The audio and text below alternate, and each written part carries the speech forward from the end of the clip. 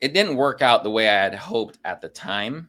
But going back and looking at all of the marketing that we've done throughout the years, I believe contributed to our success. And I think that's the biggest thing that I would tell new business owners is you really have to believe, like I'm a big believer of just, the big number 7 impressions, right? Like after this, they say like after the 7th impression, when someone's exposed to your brand on average 7 times, they're more likely to do business with you. Maybe those register receipts like contributed to one of those 7. Leo here, your host of the Building Bellingham podcast, and thanks for stopping by the studio. Pour a glass of whiskey or local beer, take a sip, kick those feet up. We're going to dive into what it means to be a business owner, what it means to be a member of this Bellingham and Whatcom County community, and what it means to find peace and balance while running a badass, high-octane, local, iconic business. Let's jump in. Jai, welcome to the Building Bellingham studio. Thanks for having me. So we were just talking about how you've been getting the whip cracked on you to get more in front of the camera and tell your story, because everyone wants to know, because your businesses are staples here in Bellingham and Whatcom County. Tell me a little bit more about you and your brother and your business part.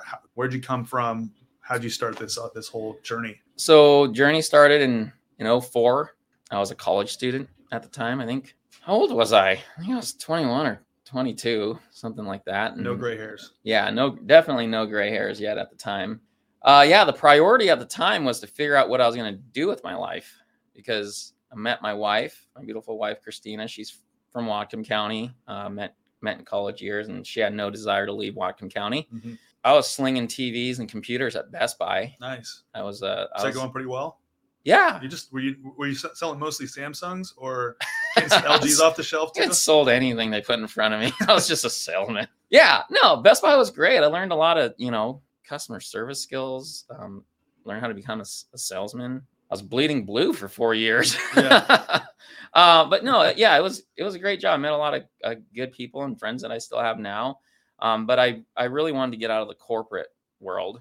Mm-hmm. I knew it wasn't, for me. Lee and I grew up in the restaurant business. Our parents owned a couple restaurants, so we knew what it took to run a restaurant. We knew that a restaurant could be a good living. But they owned Asian restaurants, and we also learned that we never wanted to own an Asian restaurant. Why ever. Is that? It's tough work. It's brutal. Yeah. Like as hard as we've ever worked, we have never worked as hard as my parents worked. Tough boss. Bosses. Yeah. With the restaurant background, and Lee and I actually in high school and early college years, we actually worked in pizza parlors as well. So we knew the pizza sector of the restaurant business as well. So, I was working at Best Buy and had this kind of habit of just checking business opportunities in the classified ads. I don't know how old are you? 30, almost 32. Yeah. So I've got 9 years on you. Yeah. So, but I know the world. I know that part of the world. But back then it wasn't like Craigslist wasn't even a thing yet, right? Yeah. So you had to go to the classified ads in the Bellingham Herald and pull out the classified section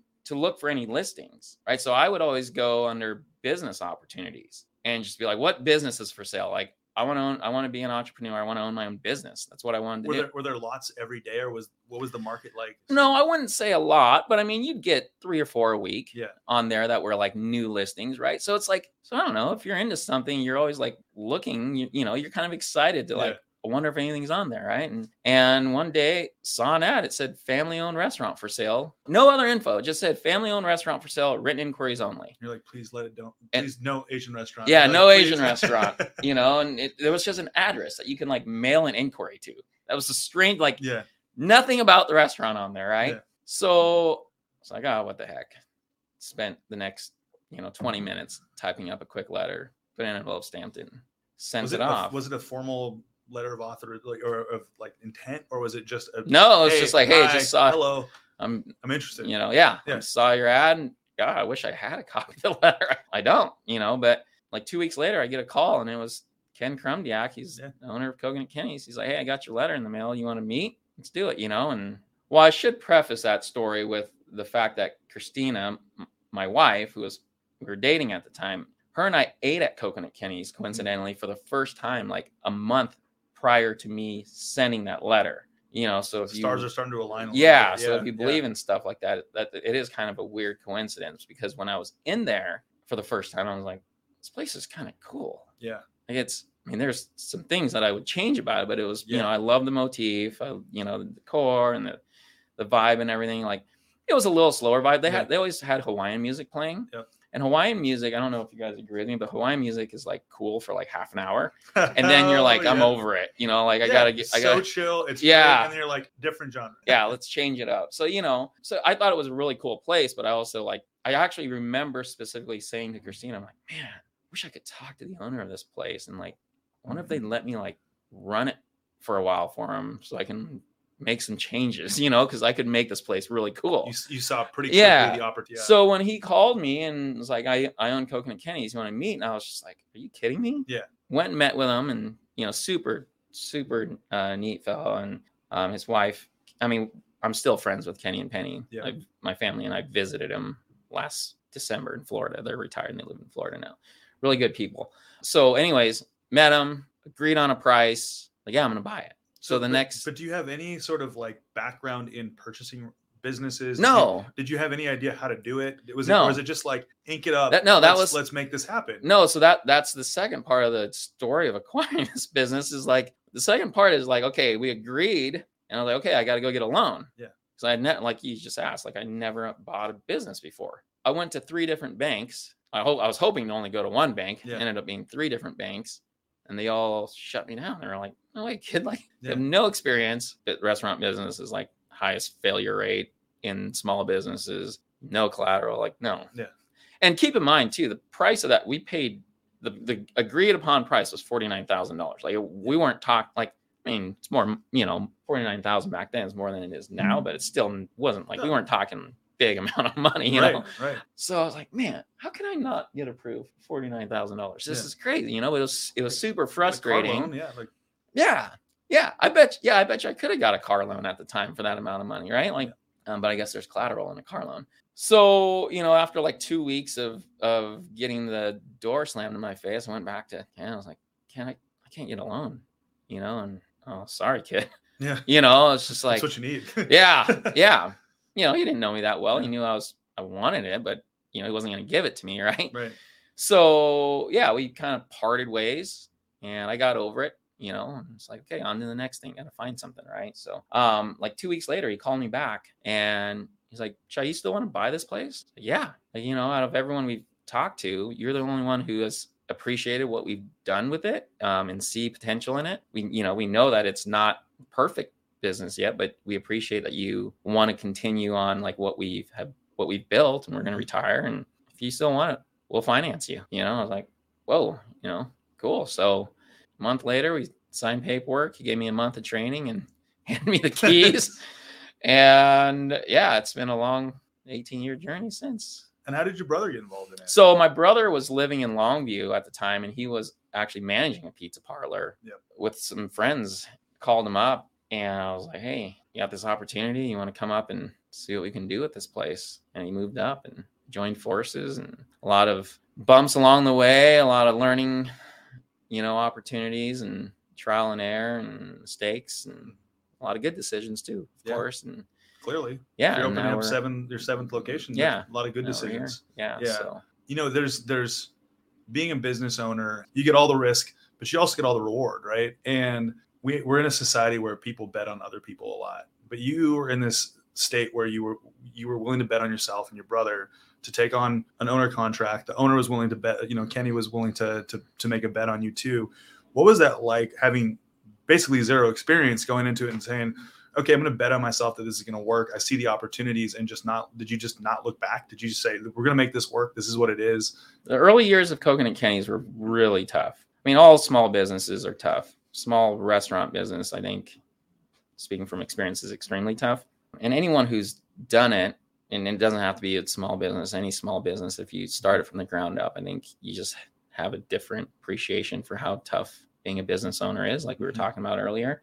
So yeah, they were very trying years, to say the least. Sometimes people don't believe me, but I owned Coconut Kenny's for 5 years before I took a paycheck home. And that was 60, 70-hour work weeks. Mm-hmm. You know, leaving my wife and my daughter in the morning and not seeing them till, nighttime, and doing that every day until when you're doing it and it's tough and, you're like, man, you have days where you're just like, what am I doing? Yeah. Like, why am I doing this? Yeah. I mean, I'm a smart guy. I got a college degree. I can probably interview and get a pretty good job somewhere, and, I'm not gonna lie. There's days where I question it and, but you also true to what you believe. And I was, we were, it's like, no, this is going to work out. This is going to pan out one day. It's just going to take time. You got to build up your customer base. You got to keep making pizzas and taking care of your customers and until the word gets out that you're here to stay and you're worthy of their business. Yeah. And that's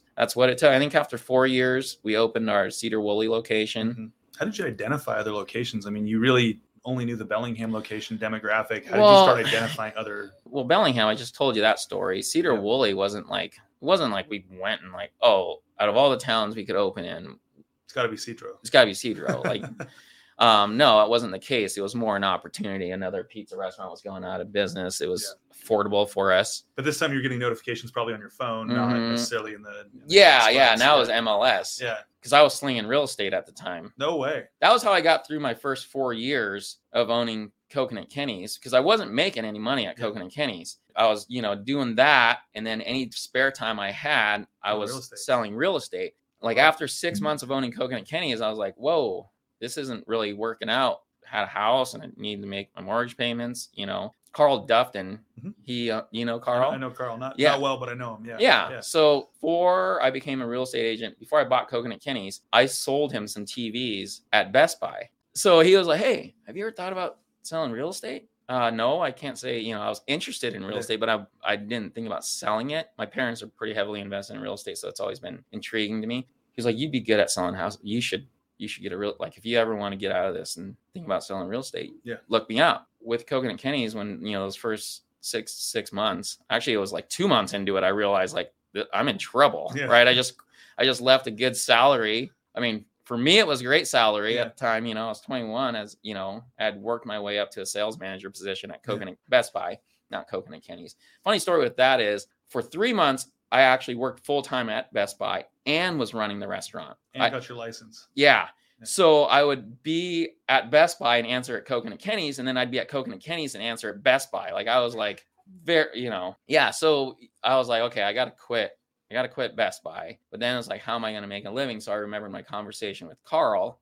I called him up and I was like, hey, can I still get a license? And he's like, yeah. I don't know who's ever gotten a real estate license the fastest, but I've got to come close, because I literally, like, from the day I spoke to him to me hanging my license on his wall was like right under 60 days. Yeah. Like I was selling real estate like within 60 days of talking to him. That was 2004 going into 2005. And if that market was super hot then, like right before a tough time. Like, anyone could sell real estate at that time. Like obviously we learned the lesson from this, but like lenders were lending money to, like, anyone could buy a house at that time, right?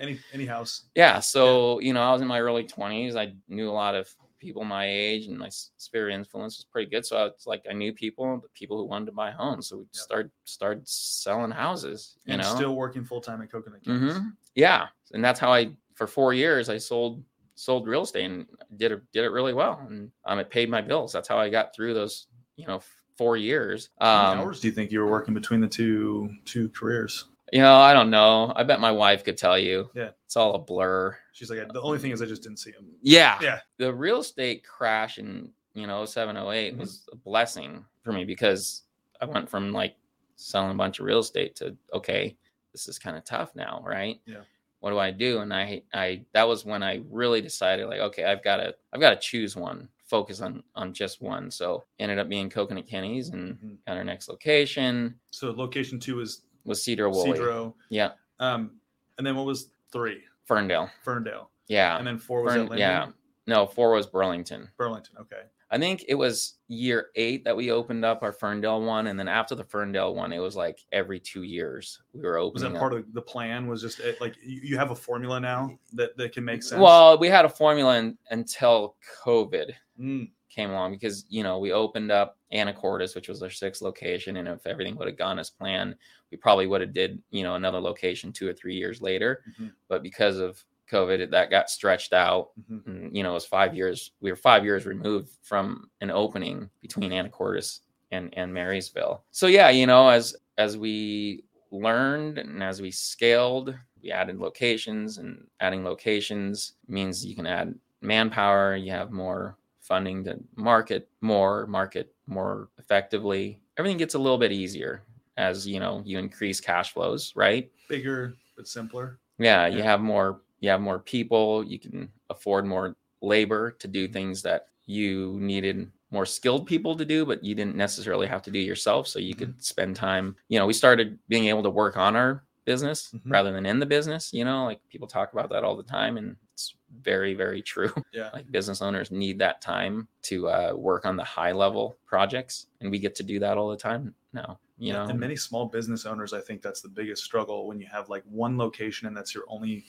source. Yeah. You're like, well, this person can't work, or labor's too expensive. I have to. Yeah. You're in there for 60 hours a week. And then when you get home, you're like, man, I got to put in another 10 hours to like think about these high level tasks. Otherwise I'm just existing and I'm not planning and growing. And so, yeah, obviously getting to the point where we could do that was very good for our business. We're very thankful for that. So speaking of working on the business, you'd mentioned something like when you'd walked into Coconut Kenny's before you bought it, about kind of like looking around with your restaurant background and going, okay, here's something I can jump on. Here's something that can improve the music, not listening to Hawaiian music all day. You feel sleepy. You want to have a beer on the beach, whatever it is. But it's maybe you want to mix it up a little bit. What were some of those like first ideas that you had when you sat down in the restaurant? Was it like, oh, this food item, I want to change this or this? Or was it? Nothing. It was nothing to do with the food. It wasn't the food. I think everything but one menu item that was on the menu.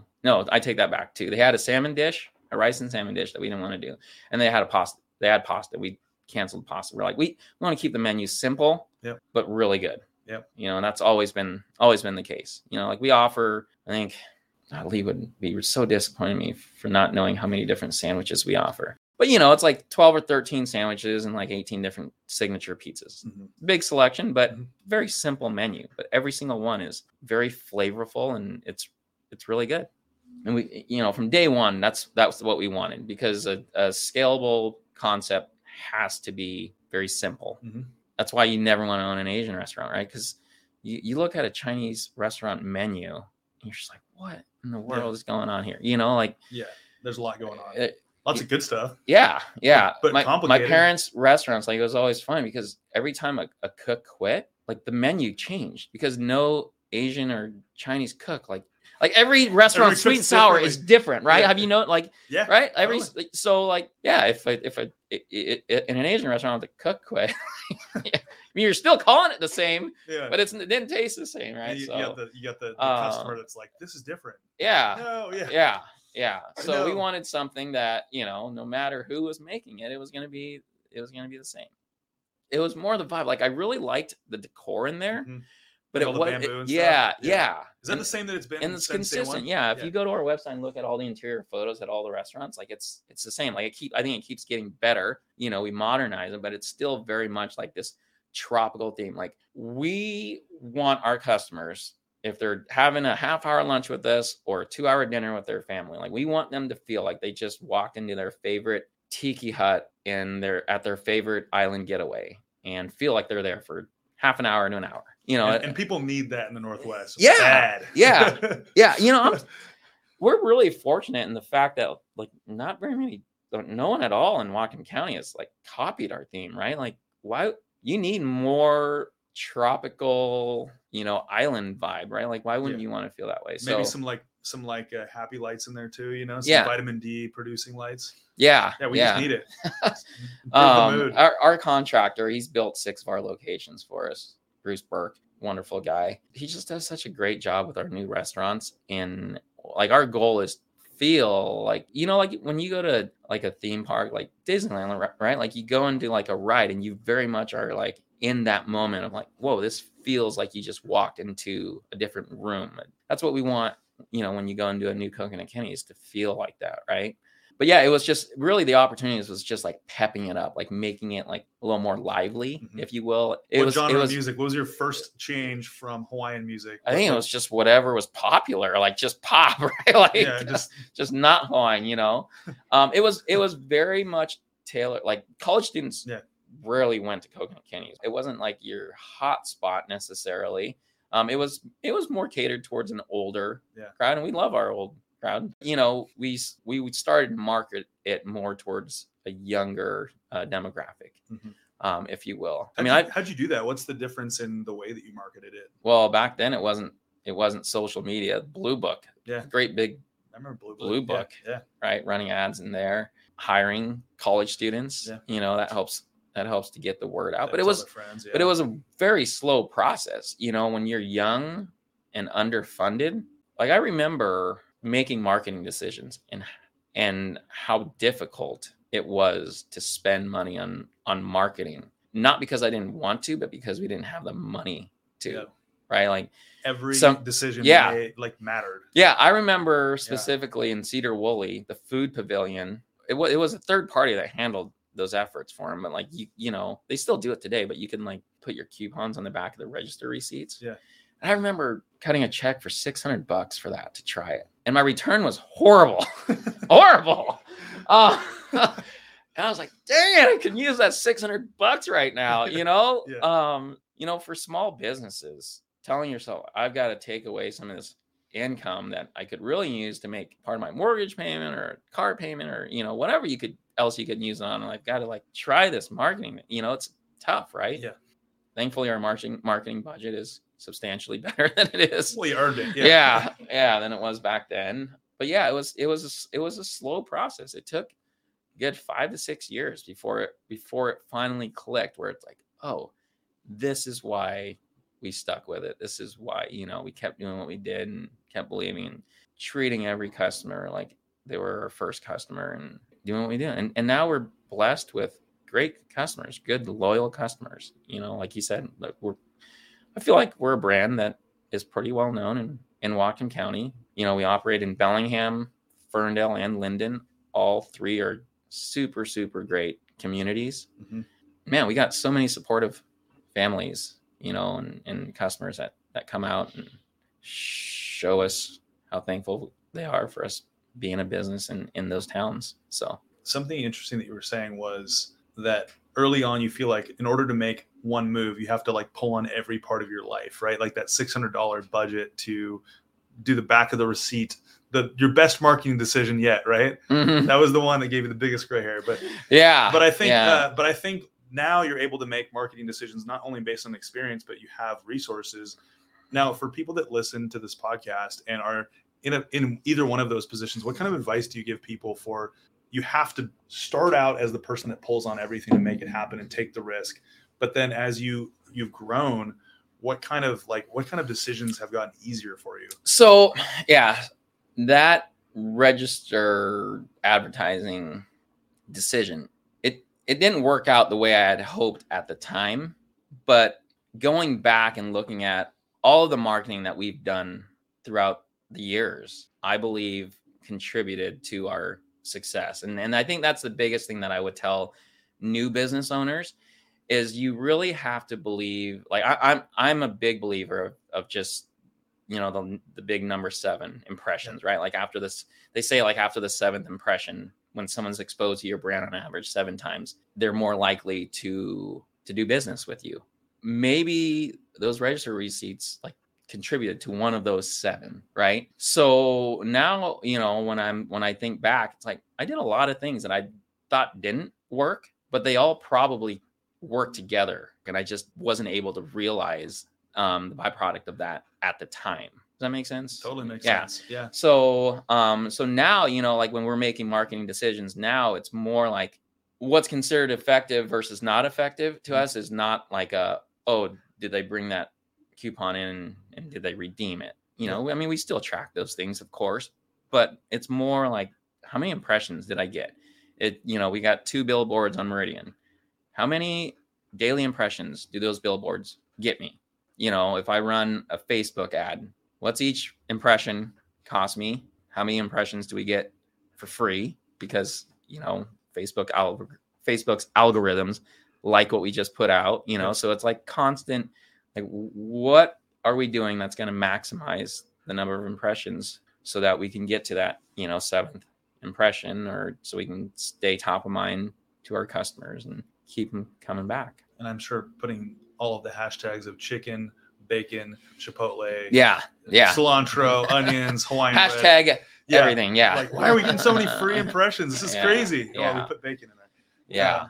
I can't even keep up with, I'm glad that I have our marketing team that we do, because I can't keep up with the ever changing. It just changes all the time. It's like you think you got it figured out, and then something changes. Changes, Tiffany, our producer right here, she and Coop, they both know a lot about that, and Taylor all know a lot about that. But what was the tipping point for you where you decided to hire somebody to do all your marketing? You were doing everything. You're the receipt that you're trying all of these things. The 7, right? Yeah. So my brother in the business, point for you? In the business, my brother, I love him to death for it, because he handles all the operations, like back of house, especially menu items, policies and procedures, and how to execute a kitchen very well. Like he heads that, and he does a very good job of that. And I kind of handle front of house and marketing. But it wasn't until about 16 or 18 months ago that I made a decision. Like, I'm way too busy now to try to like make all of the marketing decisions. I needed a team that could produce assets and understood our brand and our vision and how I think, and they can put things out without having to run it by me, and it took a few months to get there, but this marketing company, Joico, is amazing at it. They know our brand, they know what we stand for and our values, and they do a great job of portraying that in the marketing channels that we use. One of the things that I've noticed about your business outside of great food and the expansion and like the awareness is you have a huge presence in the community and how you show up for the community. And that's super important. That's how we operate too.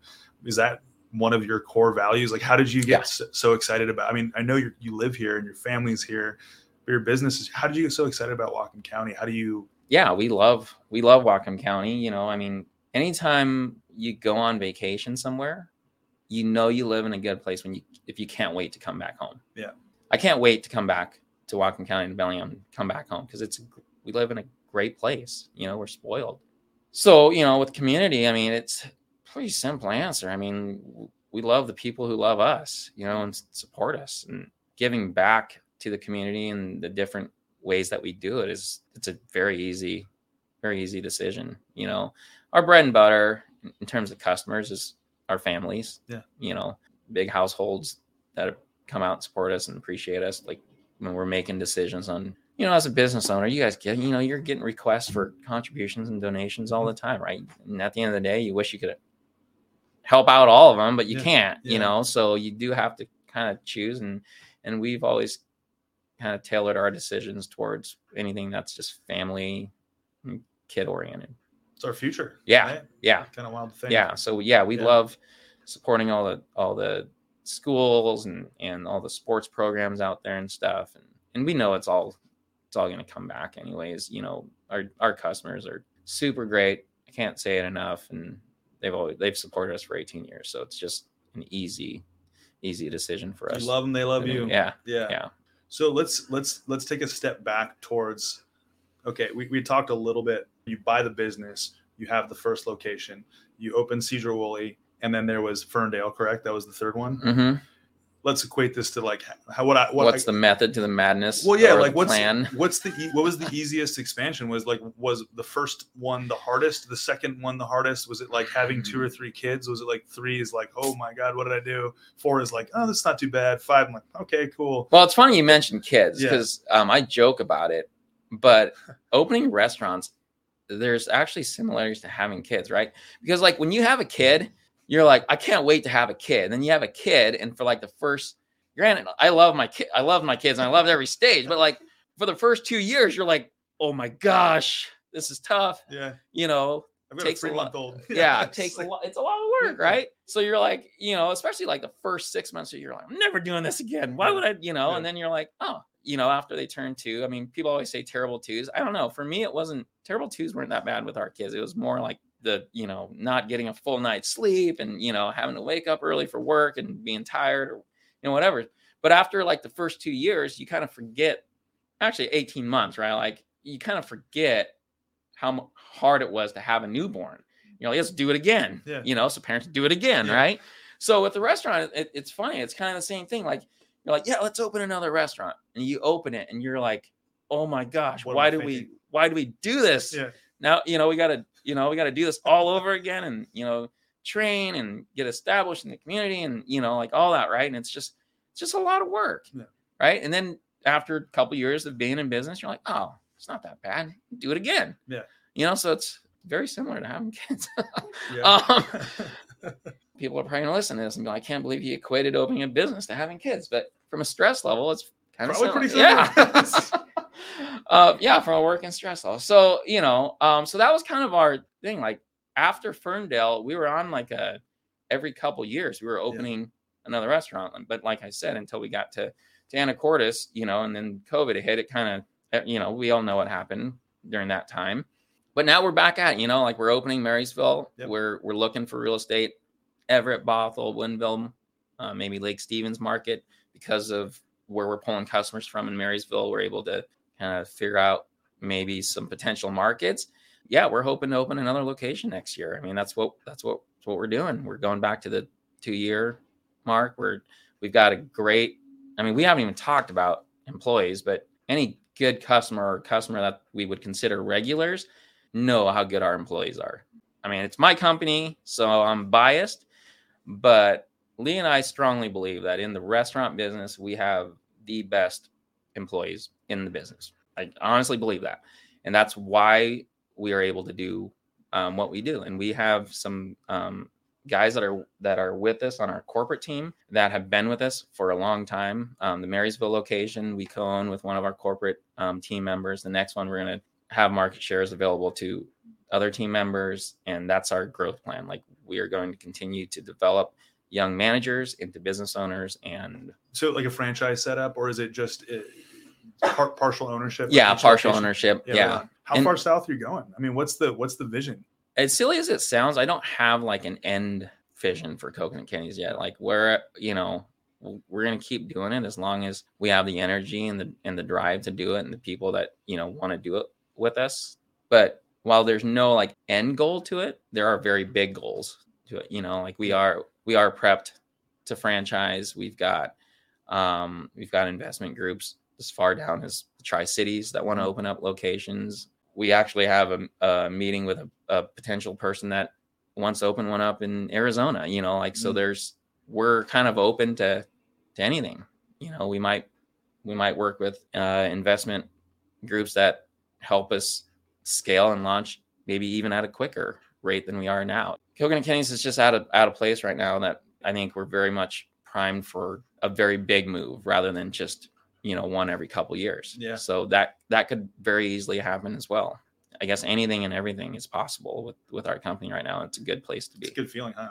Yeah. Good, really good kind of like level mindset to be in. And okay, let's go to the fact that you own a business with your brother, and you guys grew up together, obviously, and you guys are similar in some ways and different in other ways, and you've clearly set your roles in the company. You're like, dude, you're going over here, you're doing operations, you're doing the kitchen, I'm doing front of house. Was that really quick? Did you guys just go? No. How did you guys figure that out? Just through years of working together. Having a business partner, as you guys know, and anyone who has a business partner, it's tough, right? Like we get along extremely. We're like married. He's like my second partner in life, right? Yeah. Besides my wife. There isn't anything now where we don't already know what the other person's thinking, which is a great place to be. But it wasn't always like that. It took a while to like figure out what our strengths and our weaknesses are, and what buttons to push and which ones not to. And it took a while, but yeah, we got there, and it's great. I couldn't ask for a better business partner now. So yeah. And our vision and our desires for the company is very much aligned. Mm-hmm. I think if you talk to any of our business partners or anyone who's worked with Lee and I, they would tell you that we're just very stand-up, like good business people. Like that's something that we take a lot of pride in, and obviously I'm complimenting myself, but I truly believe that anyone you proud talk of, to though. is Yeah. is anyone you talk to would be like, those guys are good dudes. You want to do business with those guys, Yeah. you know, and that's something that we make sure to try to seep into the rest of our company, into the managers that we're developing. It's just, you know, make sure that whatever you're doing, you stand for and you want to be proud of it. Stick to it. Yeah. Yeah, that's what we've done. And I think that's a big reason why we're as successful as we are and why people want to work with us. Mm-hmm. So years down the road, we're talking 2018, you had an employee, a really, really great employee that said, hey, I'm going to do something different. Mm-hmm. And you're like, well, but you're awesome. And I want to stay in business with you. And how did Downtime Taps come to being?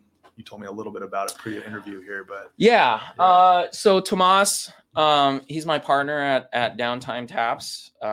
He worked for us for, gosh, I want to say 8 or 9 years. He was managing our Anacortes location at the time, but you know, one day I was having a conversation with him, and he's like, "Hey, Chai, I think I'm going to be leaving soon." I'm like, "Oh, you know, why? What are we doing?" You know, and he showed me this concept of a self-serve tap room that he had seen while traveling. He's like, "I think it's really cool. Washington State doesn't have it. I want to do one." Mm-hmm. You know, and he's like, "I need a partner if you're interested." You know, and that obviously smaller conversations led to bigger conversations, and it was just like, "Yeah, let's do this." The building owners of our Ferndale location, this shopping center that we're in now, they're no longer the owners, but really good people that I got along with well. They just so happened to have some space available next door to Coconut Kenny's there in Ferndale, and signed a lease. And we're like, yeah, we're going to build this thing. It wasn't as easy as that. Self-serve tap rooms didn't exist in Washington State prior to us. Why was that? Because I saw the concept in California. Very new concept. Yeah. So when we applied for that liquor license and told them what we were doing, like, no, you're not doing that. You're crazy. Put a wall up with a bunch of beer and people can just serve themselves. That sounds like a problem, chaos, right? Yeah. Like, yeah, no, but there's like boundaries to it. Yeah. Okay. The technology, it's actually, in my opinion, it's actually kind of safer than people are limited on their pours. Mm-hmm. The caps them out at a regulated amount. And, you know, you check on them and you can re-up their limits if they're fine to consume more. But you know, our average customer is not, our typical customer is not there to get drunk. You know, we look at it as a more, I guess, more of an experience, a tasting experience. Yeah, it's a really fun business. Took us a while to get licensed for it, but we ended up pulling it off. And it's, you know, it's very similar to the early days of Coconut Kenny's. It's an early business that we're still working on building. We have growth plans for it as well. Tomas really wants 4 years in. Mm-hmm. 3-4 years in. Yeah, Tomas wants to open another location down south somewhere. So that's been in the conversation. So we'll see where that goes. Yeah. So and was there, and after you guys made that splash and created this business, the first in Washington State, were there others that followed suit? Yeah, I don't know how many exactly there are now, but since that self-pour regulation is in place, obviously anybody can use it now. So I know there are other locations throughout. I think one in Seattle just opened up. It's really unique though. It's beer and pho. Oh. Two things that I really like, but I don't feel like necessarily you do at the same time. We're talking like light beer, maybe rice beer. Yeah. Like not like an IPA.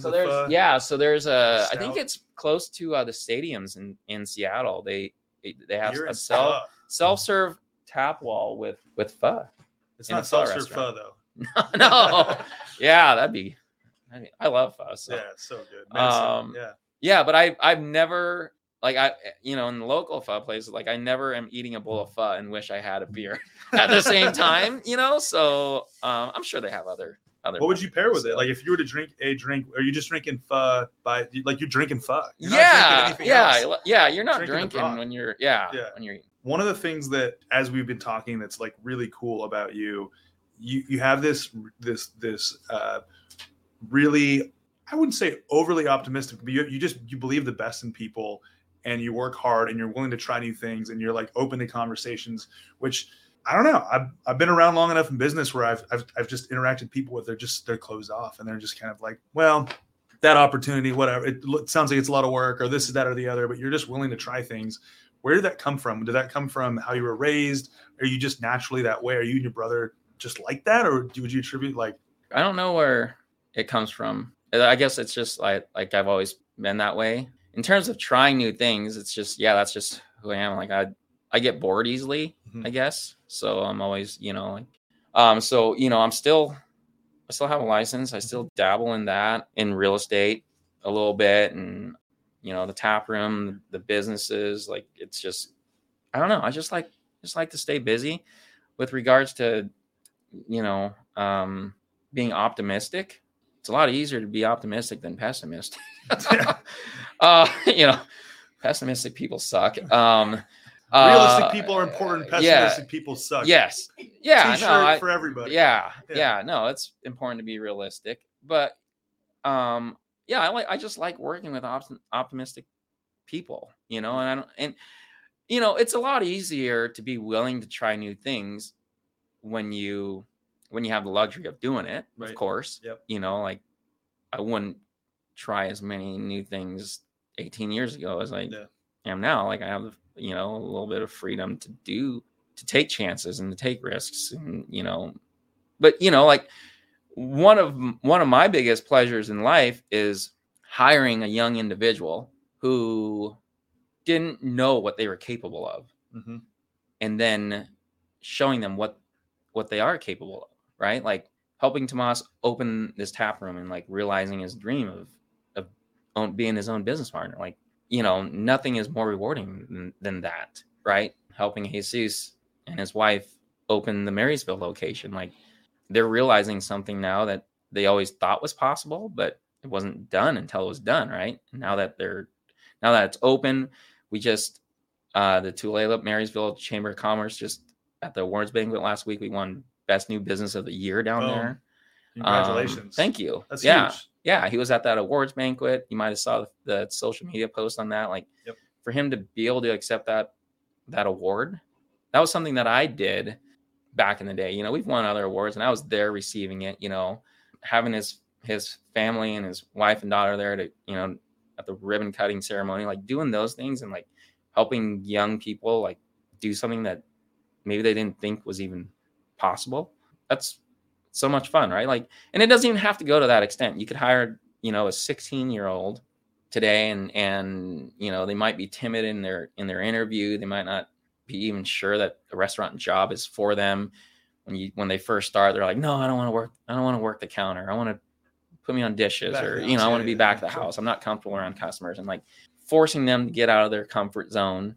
And now it's not even me so much doing it anymore because, unfortunately, Lee and I don't get to spend that much time in the restaurants. We're working, on the restaurants. So it's our corporate team members hiring and store managers hiring and developing these people. But, like watching them think that they're not good with customers and then seeing them a year later, I mean, like, dude, you don't shut up now. Like, and then you get emails like, like one of the proudest things for me is like, I get emails all the time through, through our website where it's like, hey, was in there so-and-so, man, they're awesome. Like, such a great experience, right? And it's like, oh, that's a kid that didn't think he wanted to help customers. Good for them.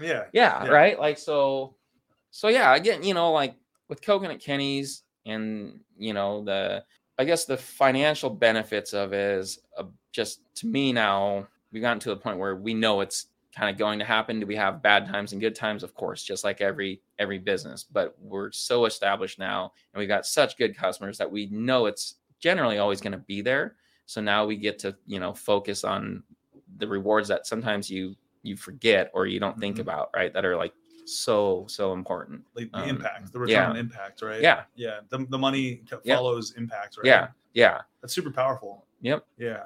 Well, I just wanted to thank you, first of all, for being a huge part of our community. I know you like to kind of hide back behind the scenes like we talked about and be involved, but not necessarily, you don't need to be on the front of everything. But people, especially that listen to this podcast, really appreciate business owners like you that care a lot about this community, care a lot about them as the customer, and just are like having fun while doing it. And I'm excited for people that don't know you. I know a lot of people already know you, but for people that don't know you to get to know you. And I'm excited for your expansion and your growth and continuing to impact your employees the way you are. So thanks for being a staple in this community and just making this place a great place to be a small business. Of course. Yeah.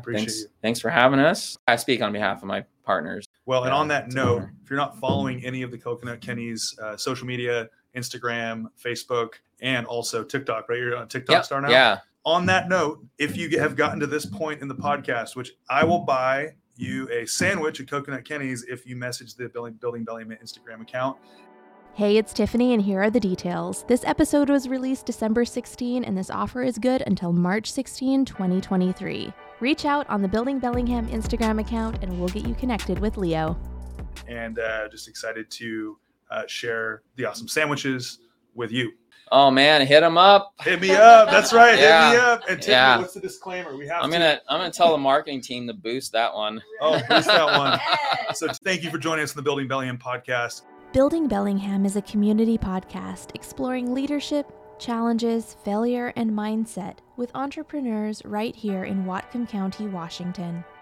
You can be the first to hear about upcoming guests by subscribing to the Building Bellingham Facebook or Instagram pages, as well as the Building Bellingham YouTube channel. This episode was produced and edited by Tiffany Holden. Our videography is done by Cooper Hansley. Community projects are by Taylor Beal. To learn more about the team behind the podcast and to download our media kit, check out our website at www.livebellinghamnow.com or search Cohen Group NW on Facebook, Instagram, YouTube, or LinkedIn. From the whole Building Bellingham podcast team, thank you for listening.